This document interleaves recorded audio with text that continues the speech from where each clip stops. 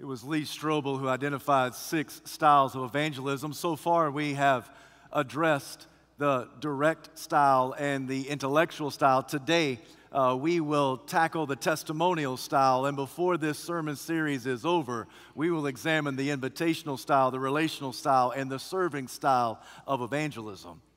But let it be noted that the testimonial style is the person who incorporates his or her personal story into their gospel presentation. If Jesus has saved me, the person says, then I know he can save you. A great example of this style of evangelism is found in John's gospel. I invite you to draw your sword, take your Bible, turn to John chapter 9. This morning, I'm going to read this chapter in its entirety.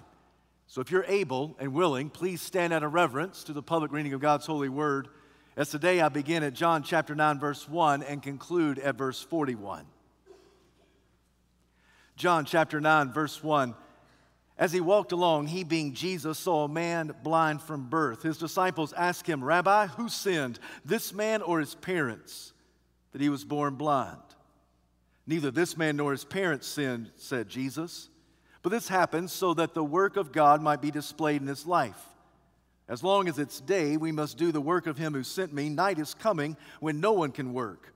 While I'm in the world, I am the light of the world. Having said this, he spit on the ground, made some mud with the saliva, and put it on the man's eyes. Go, he told him, wash in the pool of Siloam. This word means sent. So the man went and washed and came home seeing. His neighbors and those who had formerly seen him begging asked, isn't this the same man who used to sit and beg? Some claimed that he was. Others said, no, he only looks like him. But he himself insisted, I am the man. How then were your eyes opened? They demanded. He replied, the man they called Jesus made some mud, put it on my eyes. He told me to go to Siloam and wash. So I went and washed, and then I could see. Where is this man? They asked him. I don't know, he said. They brought to the Pharisees the man who had been blind. Now the day on which Jesus had made the mud and opened this man's eyes was a Sabbath.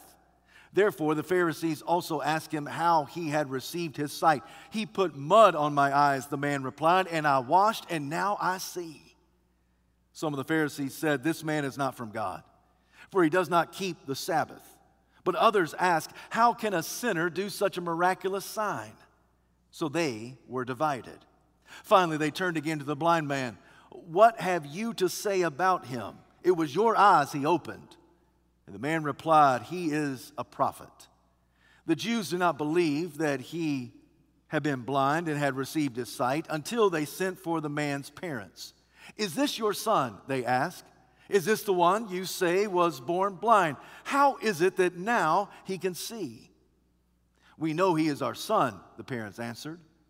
We know that he was born blind. But how he can see now, or who opened his eyes, we don't know. Ask him. He's of age. He will speak for himself.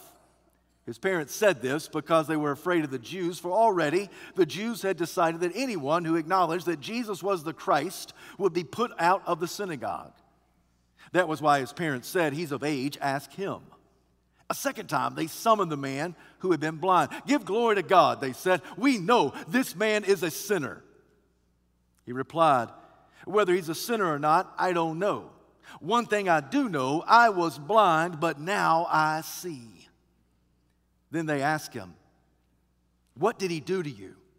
How did he open your eyes? He answered, I've told you already, and you do not listen. Why do you want to hear it again? Do you want to become his disciples too? Then they hurled insults at him and said, you are this fellow's disciple. We are disciples of Moses. We know that God spoke to Moses, but as for this fellow, we don't even know where he comes from. The man answered, now that is remarkable. You don't know where he comes from, yet he opened my eyes. We know that God does not listen to sinners. He listens to a godly man who does his will. Nobody has ever heard of opening the eyes of a man born blind. If this man were not from God, he could do nothing. To this they replied, you were steeped in sin at birth. How dare you try to lecture us? They threw him out. Jesus heard that they had thrown him out, and when he found him, he said, do you believe in the Son of Man? "Who is he, sir?" the man asked. "Tell me, so I may believe in him." And Jesus said, "You have now seen him. In fact, he is the one speaking with you." Then the man said, "Lord, I believe." And he worshiped him. Jesus said, "For judgment I've come into this world, so that the blind will see, and those who see will become blind." Some Pharisees who were with him heard him say this and asked, "What? Are we blind too?" Jesus said, "If you were blind, you would not be guilty of sin. But now that you claim you can see, your guilt remains." This is the word of the Lord, and thanks be to God. You may be seated.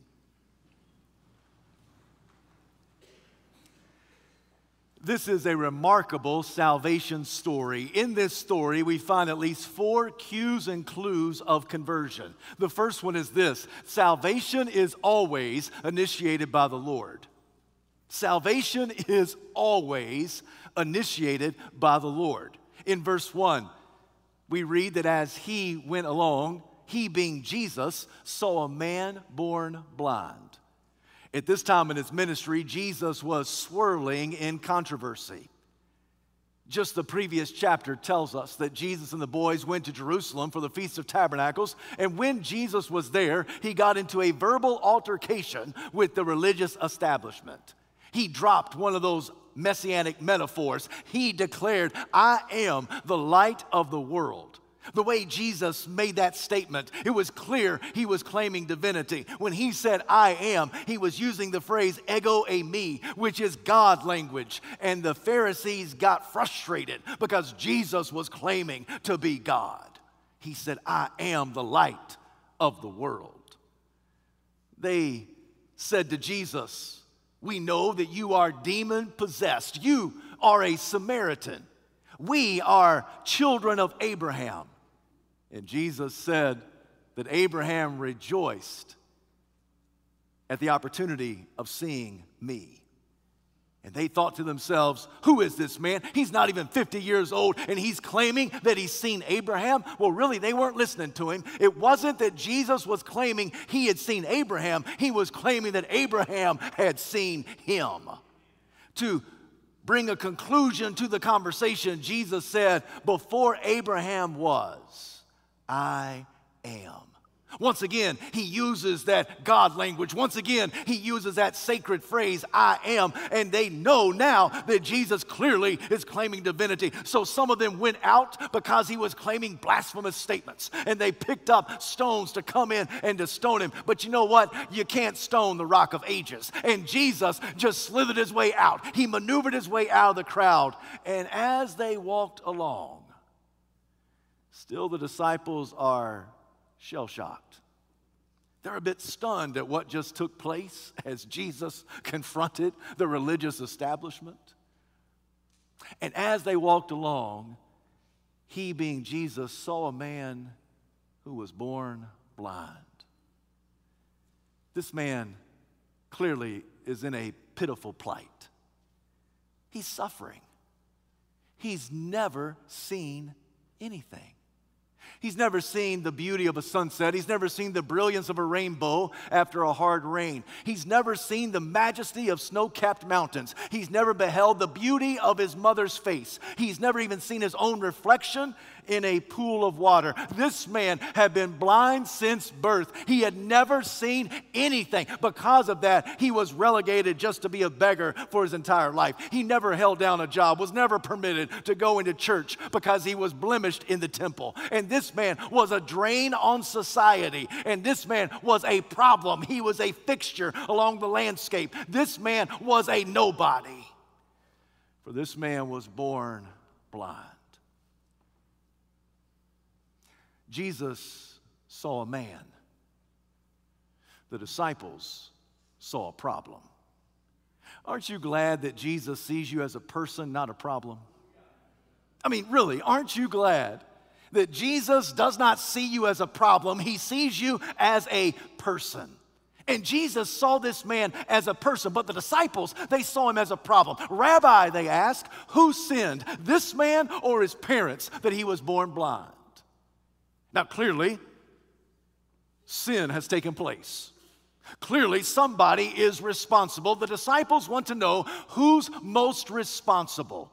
Was this some example of prenatal sin, that this man did something wrong in his mother's womb and that's why he was born blind? Or is this an example of generational sin, that somehow his mama or his daddy did something wrong and it was passed on to him? Rabbi, who sinned, this man or his parents, that he was born blind?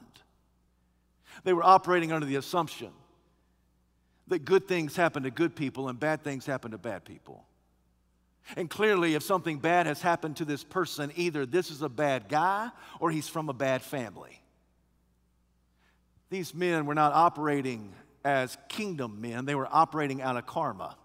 They thought this man was getting what he deserved. Somebody's got to be held responsible, the disciples say. So, Rabbi, who sinned, this man or his parents, that he was born blind?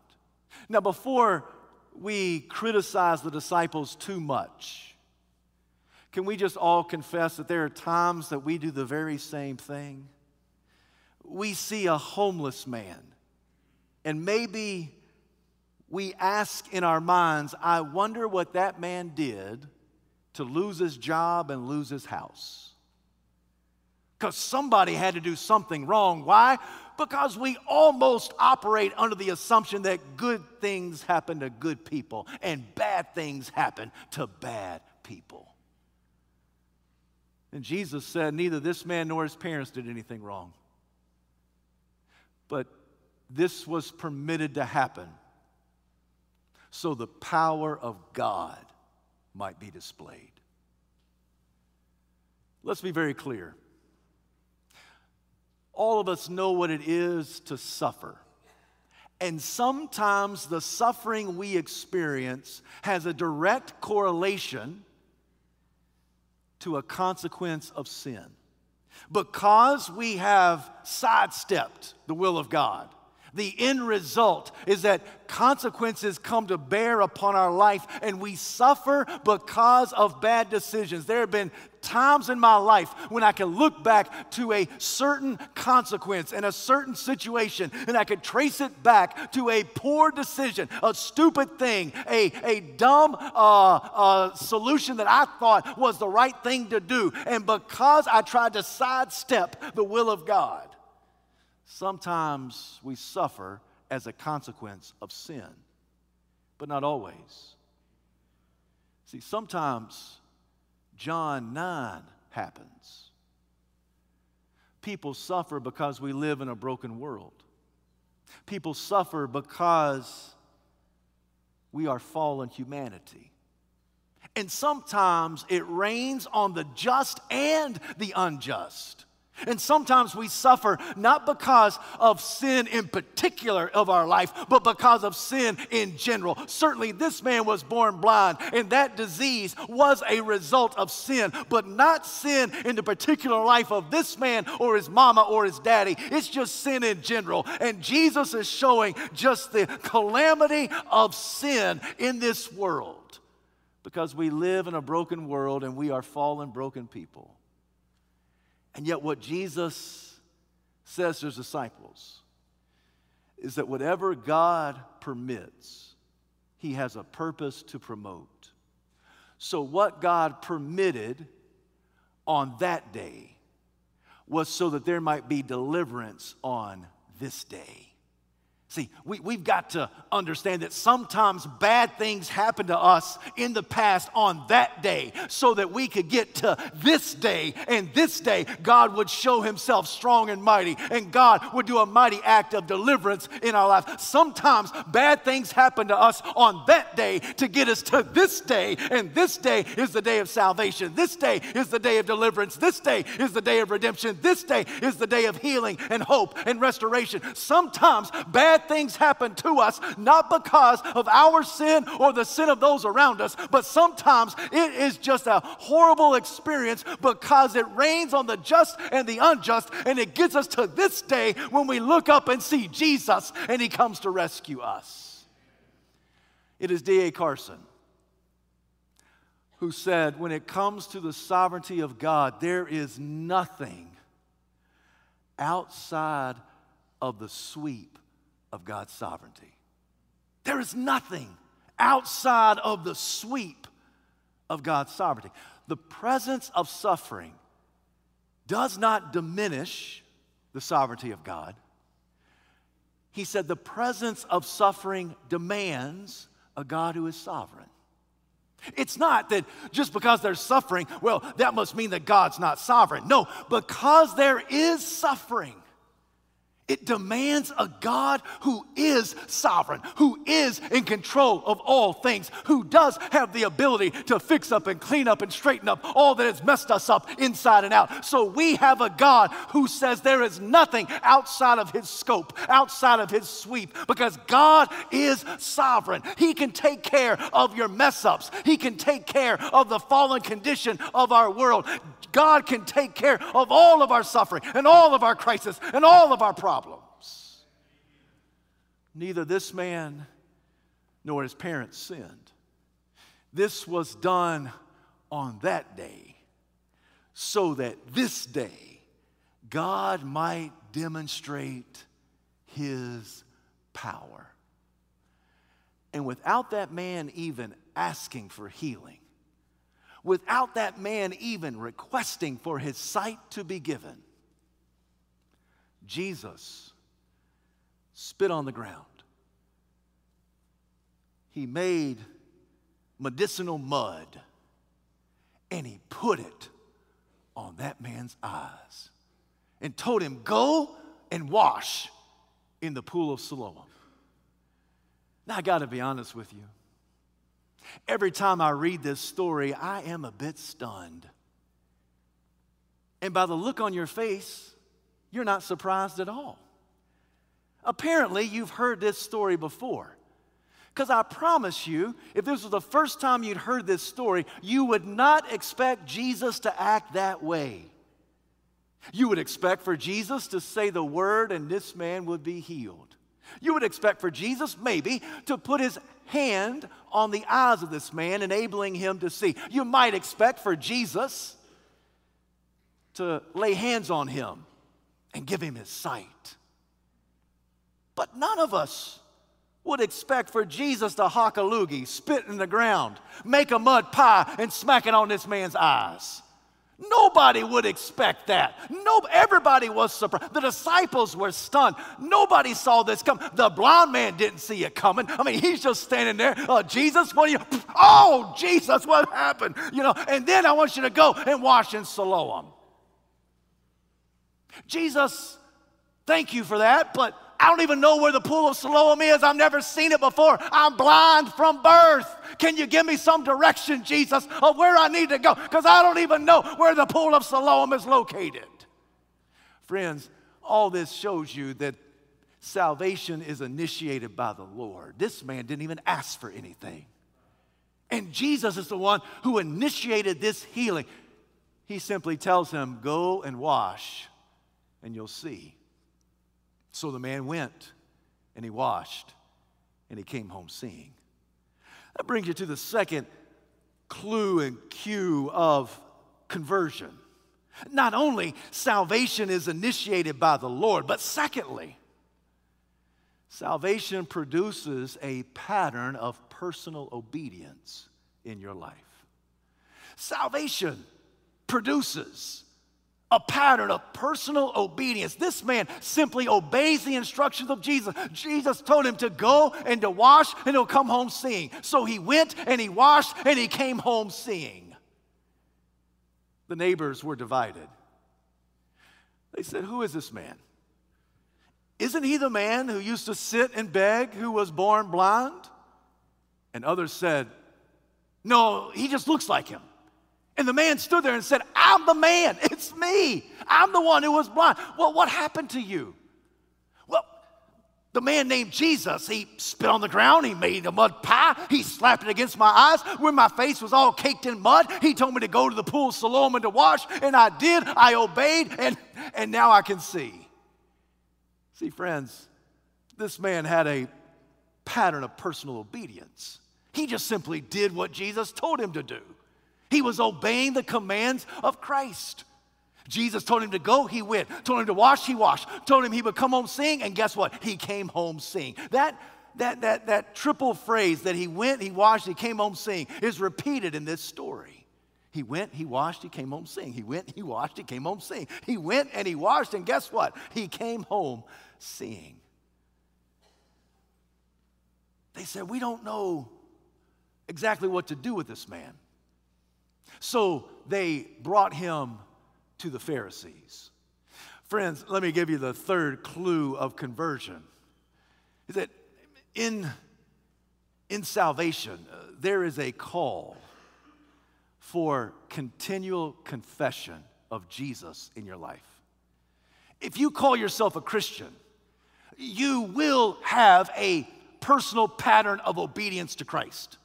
I mean, you can't say that I used to be obedient, but I don't have to be obedient even anymore. No, if you're a Christian, you will have a story of a pattern of personal obedience. You won't be perfect, but you will have that pattern that you strive to obey, not for salvation, but from salvation. And you'll have a continual call to confess Jesus as your Christ. This man never backs down. His story is consistent. He never backs down, regardless of who he's in front of. He tells people that Jesus has done something amazing in his life. Now, it is true that this man's understanding of Jesus, it grows and it develops. But guess what? So does your understanding of Jesus. You look at verse 11, he just says, the man named Jesus did this to me. You go to verse 17, he's going to call him a prophet. You go to verse 25, and he'll say, whether he's a sinner or not, I don't know. But it's one thing I do know, I was blind, and now I see. Now, friends, let's just be honest. That is problematic at the beginning of that statement. That is not very good theology. In fact, I think that God puts up a lot of lousy theology because he knows where he's going to take us. He knows the end product. It is not good theology to say whether Jesus is a sinner or not, I don't know. That's basic theology. Theology 101. Jesus is God's Son, fully God, fully human, perfect in every way. Jesus never committed any sin. Yet this man, he says whether he's a sinner or not, I don't know. But one thing I can tell you, I was blind and now I see. You get to verse 31, 32. He has a conversation with the Pharisees, and in essence, he says he is a godly man. He is from God. And then ultimately, you get to verse 38, and this man says, Lord, I believe. And he worshiped him. Do you see the progression? This man who was born blind had an encounter with Jesus. It radically transformed his life. And the longer he confessed Christ, the clearer the identity of Jesus became in his heart and his mind. What happened to him happens to you. It happens to me. I know more about Jesus today than I did when I first believed at the age of 7. I have a clearer vision, a clearer understanding of who Jesus is. I have a clearer understanding today than I've ever had. It's not that it's a perfect understanding, but it's a clearer understanding than I've ever had. That's what this man had. He went from saying he's Jesus to he's a prophet to one thing I know, I was blind, but now I see. He's godly from God. Ultimately, he's my Lord, and I believe, and he worshiped him. That progression of a continual confession of Christ, it's true in this man's life, and it needs to be true in your life as well. You find somebody who is growing in their faith, I'll show you somebody who has been converted to Christ. I realize that we all have dry periods of life. We all have pockets of time when maybe we may take a step back or two. But listen, by and large, the general trajectory of your life is that you are getting closer and closer to the Lord with a clearer and clearer understanding of who Jesus is, to the point that you will profess and confess that he is my Lord, and I believe, and you'll bow down and worship him on a regular basis. The neighbors didn't know what to do with this man, so they took him to the Pharisees. And that makes sense. The Pharisees were the local experts. They were the theologians in residence. We do the very same thing. There probably was a time in American culture when society went to the local pastor and asked, what do you think about this scenario or that social injustice or this or that? But even today, people will go to the experts. They want the expert opinion on this matter or that matter. And they'll quote the expert for a soundbite on the 6 o'clock evening news. They'll get to the expert, and that's the person that will be quoted in the news feed that comes across your phone. So they went to the experts. And they said to the Pharisees, can you please help us?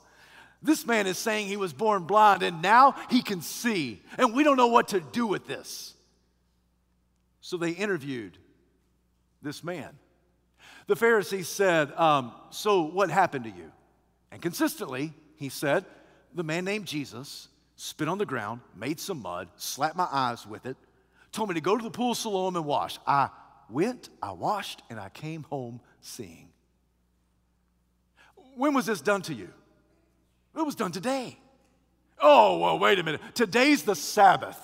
Clearly, this man is not of God, for he broke the Sabbath rules. He can't be of God because he healed on the Sabbath. Now, once again, let's be very clear. Jesus never broke one of God's laws, but Jesus routinely turned the laws of man upside down on its head. The law of God says to remember the Sabbath day, keep it holy. But along the years, people ask the question, how do you do that? How do you remember the Sabbath? How do you keep it holy? So the Pharisees came along and they said, listen, we will clearly define what it means to keep the Sabbath. So they said things like this: you cannot work at all on the Sabbath. You can't heal on the Sabbath. In fact, elsewhere the Pharisees said there are 6 other days to be healed. Be healed on one of those days, not the Sabbath. They would also say, because you can't work, you can't even knead dough on the Sabbath. By kneading dough, you're working, there's exertion, so you can't do that on the Sabbath.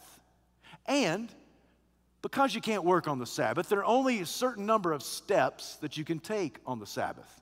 We know that all the Jewish people have their Fitbits, but on the Sabbath, you can't have as many steps as you normally have on your Fitbit. So now you begin to think, okay, now I understand why Jesus healed this man in this way. He healed on the Sabbath. Why? To demonstrate that Jesus is Lord even of the Sabbath. He made a mud pie, which is similar in the exertion needed to knead dough. And he told the man to walk to the pool of Siloam. Clearly, Jesus could have just healed the man on the spot, but he tells him, go and wash in the pool of Siloam. Jesus knows that the pool of Siloam is just a little bit further than this man is expected to walk on the day of the Sabbath. Once again, Jesus is proving he is the Lord of the Sabbath. But because he did it on the Sabbath, some of the Pharisees said, listen, he cannot be of God. He's not obeying our rules. But other Pharisees said, but wait a minute. We've never seen anything like this before. We've never heard of a man born blind who's able to see. Friends, do you realize that in the Old Testament, of all the stories, of all the miraculous stories of the Old Testament, there is not one example in the Old Testament of a person born blind given his sight. There are a lot of miracles. Sticks become snakes. Water separates. Even dead people come back to life again. But there's not an example, not one. There's not one miraculous story of a blind person in the Old Testament who was blind at birth who receives his sight. You remember what Jesus said in the temple, according to Luke chapter 4? He's given the scroll of Isaiah, and Jesus preaches a sermon about himself. He says, the Spirit of the Lord is upon me. He's anointed me to proclaim the gospel, to release the oppressed, to give sight to the blind, to give freedom to the captive, to proclaim the year of the Lord's favor. Right in the middle of that is that statement that when Messiah comes, he'll give sight to the blind. Yes, that does mean people who had sight and then they got blind, then they received their sight. But it also must mean people who have never seen anything. When Messiah comes, he'll even be able to give sight to blind people. Some of the Pharisees, they knew this. They thought to themselves, now wait a minute. I get it. You think he's not of God. I understand. He's breaking our rules of the Sabbath, but he's doing things that only Messiah will do. He's doing things that only the Christ can do. Let's ask this blind man who's been given his sight what happened.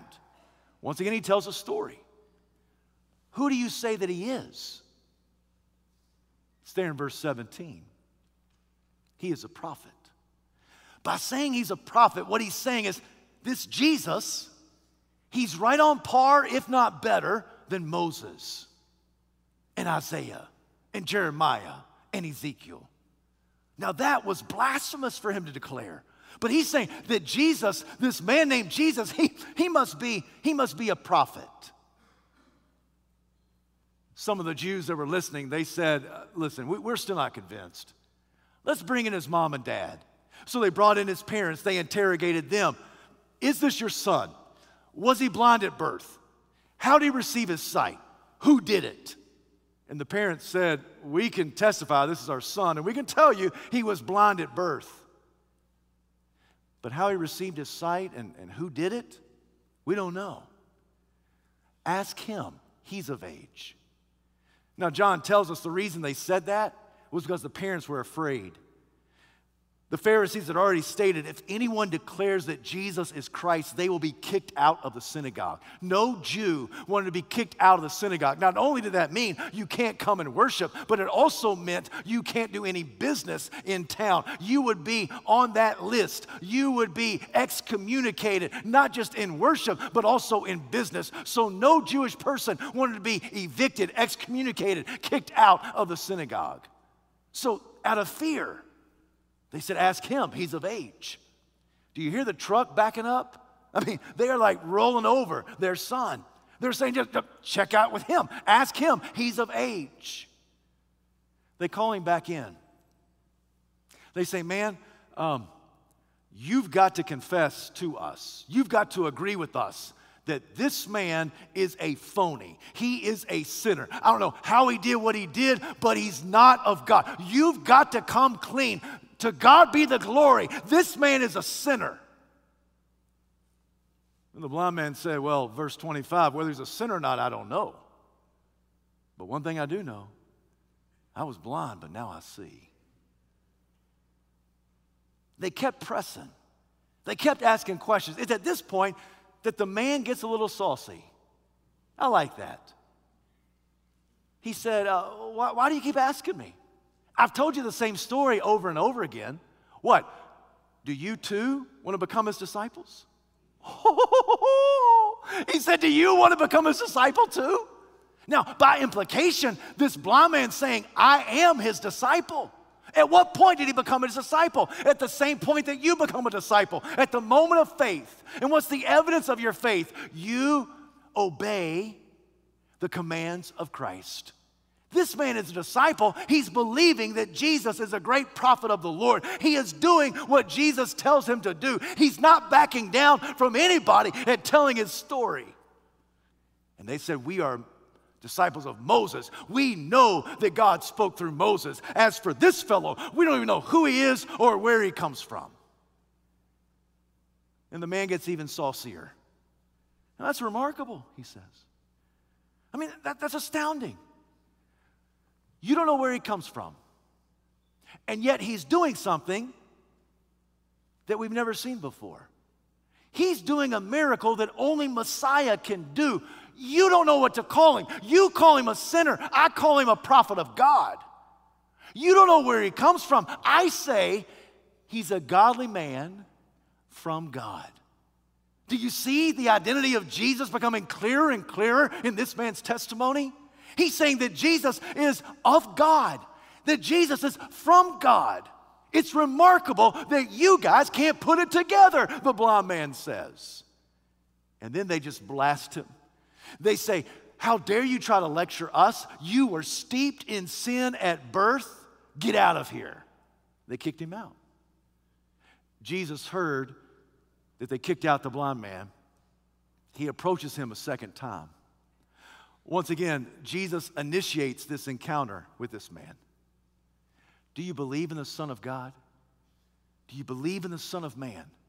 The Son of Man was the favorite title of Jesus for himself. And the man who had been formerly blind said, tell me, sir, who he is, and I'll believe. Now remember, this blind man had never seen Jesus. At the moment of his healing, right before, Jesus had spit on the ground, made mud pie, slapped it in his eyes. He's blind. He goes to the pool of Siloam. It's there at the pool of Siloam, away from Jesus, that he washes his eyes and then he can see. Up until verse 38, he's never seen Jesus. Tell me, sir, who he is so I can believe in him. Tell me, who is the Son of Man? And Jesus said, the one who's speaking to you is he. And in verse 38, he says, Lord, I believe. And he worshiped him. I told you there were 4 clues or cues of conversion. And the fourth one is this: salvation demands a life of devoted worship. Salvation demands a life of devoted worship.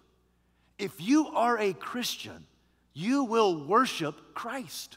You'll worship him with your lips. You'll worship him with your lifestyle. You'll worship him. It will be evident and obvious to others that you belong to Christ because your life is remarkably different than the culture. Your salvation is initiated by the Lord, always initiated by the Lord. In response to that Lord-initiated salvation, that salvation inside of you will produce a pattern of personal obedience. And in that process, you will hear the call to continually confess that Jesus is your Christ. And the longer you walk with Jesus, the clearer your identity of Jesus becomes. And throughout your life on earth, this salvation will demand from you a life of devoted worship. You can't say, I love Jesus, I just don't worship him. You can't say it. If you love him, it'll be evident by the way you live and by what you do and by what you don't do and what you say and what you don't say. Because your life of worship will give evidence of the salvation that God has initiated and sustained in your life.